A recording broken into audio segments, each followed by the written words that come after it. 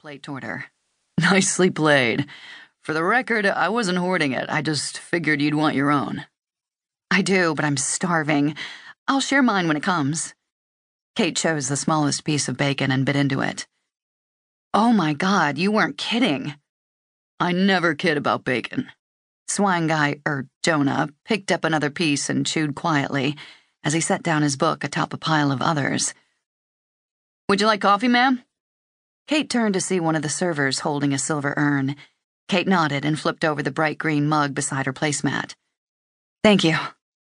She watched as the server filled her mug, then set the plate in front of her with a flourish, presenting her with her very own German apple pancake and 4 crisp slices of bacon. This looks fabulous, Kate said, as she got to work doctoring up her breakfast. A little syrup, some powdered sugar, a squeeze of lemon. Jonah picked up another piece of bacon, and Kate let her gaze drift to his left hand. No ring. Single? It looked that way, but she'd learned not to judge too quickly. Jumping to conclusions is a lousy form of exercise. It was a quote from one of Kate's favorite books, and she smiled to herself as she thought of it. She forked up a bite of pancake and glanced at Jonah again. He'd set the pig book on top of a larger pile of children's books, which seemed interesting. Was he the father of a young child, or a guy with unambitious reading habits? Jonah caught her staring and nodded. I own a bookstore, he said, resting his hand on the stack of books. Customers have been trying to talk me into expanding the children's section, so I'm checking out some new releases. Ah, Kate smiled and chewed a bite of pancake, oddly charmed by his profession. There was something cultured and intelligent about a guy who owned a bookstore. The fact that he was here in artsy little Ashland said something too. This time of year, nearly everyone in town was here for the city's renowned theater productions at the Oregon Shakespeare Festival. Before you assume, try asking. There went Kate's brain again, reciting words from Dr. Vivian Brandt's most famous tome on relationships and positive communication. You learn much more asking questions than you do by painting the walls inside your own mind. Kate picked up her coffee and took a sip. Which plays are you seeing? Oh, I'm not here for a play, Jonah said. I just came for the bacon. She must have looked startled because he laughed and shook his head. Sorry, I'm kidding. I saw Julius Caesar last night, and I'm seeing Off the Rails tomorrow night. I was hoping to see the matinee of Shakespeare in Love today, but it's sold out. How about you?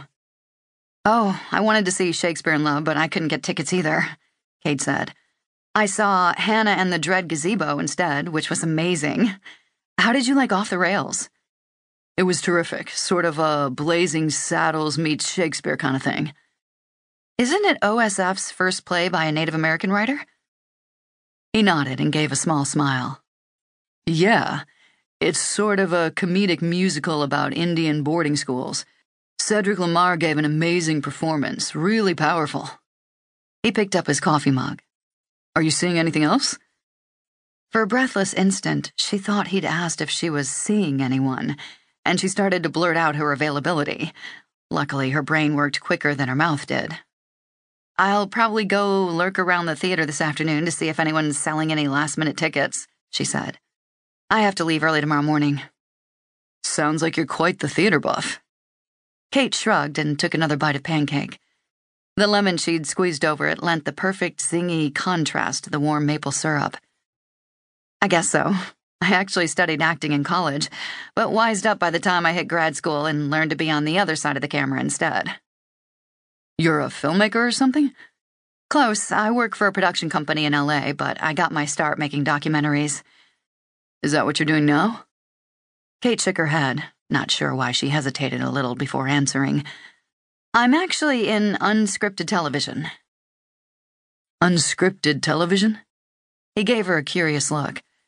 Is that a fancy way of saying reality TV? Bingo. Kate took a bite of bacon. Don't judge. I'm not. He smiled and shook his head.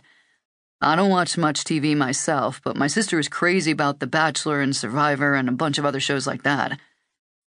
His expression shifted to a sort of fond admiration, though there was something else, too. A flicker of melancholy, maybe.